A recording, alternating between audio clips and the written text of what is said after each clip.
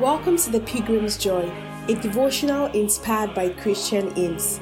Please listen, be blessed, and share with others.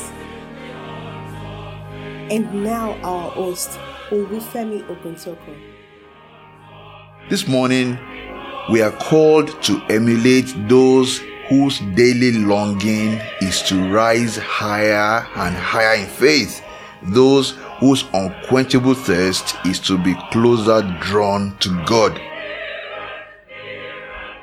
Psalm 119 celebrates the longing for the words and commandments of God. After observing that all other perfections have their limits, the psalmist in verse 97 says, "Oh, how I love your law. I meditate on it all day long. Your commands are always with me and make me wiser than my enemies." In Psalm 84, we read of the longing for the house of God, the longing to join other redeemed Christians to worship God. Psalm 84 verse 2 says, "How lovely is your tabernacle, O Lord of hosts. My soul longs, yes, even faints for the courts of the Lord. My heart and my flesh cry out for the living God." In Psalm 42, we read of the longing of the troubled and afflicted for the time of prayer.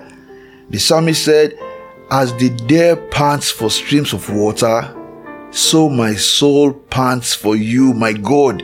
My soul thirsts for God, for the living God. When can I go and meet with God?" The psalmist then wrote that in times when tears fill his eyes, in times when the world mocks him, he will say to God in prayer, "Why hast thou forsaken me?" Because in that time of communion with God, his hope will be rekindled and his countenance will be lifted.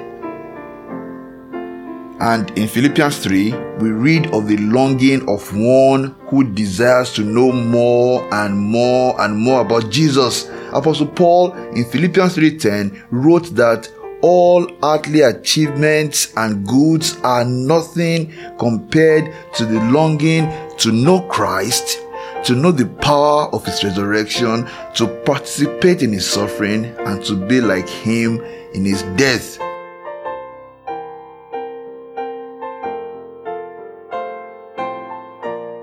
This morning, let us emulate those whose longing all day long is to meditate on the Word of God. Such people become wiser. Let us emulate those who are always looking forward to congregating with other saints to worship God. Such people go from strength to strength. Let us emulate those who long for the hour of prayer in time of trouble. Such people are comforted. Indeed, let us emulate those whose ultimate aim is to know more and more and more and more about Jesus. They become like him. Let us pray. Lord, like the saints who have gone before, please put in our hearts the longing to rise in the arms of faith and to be closer drawn to you. We ask in faith in the name of our Lord and our Savior, Jesus Christ. Amen. Thank you very much for listening. Please share this episode with others. For more about our ministry, please visit www.gospelbellsradio.com.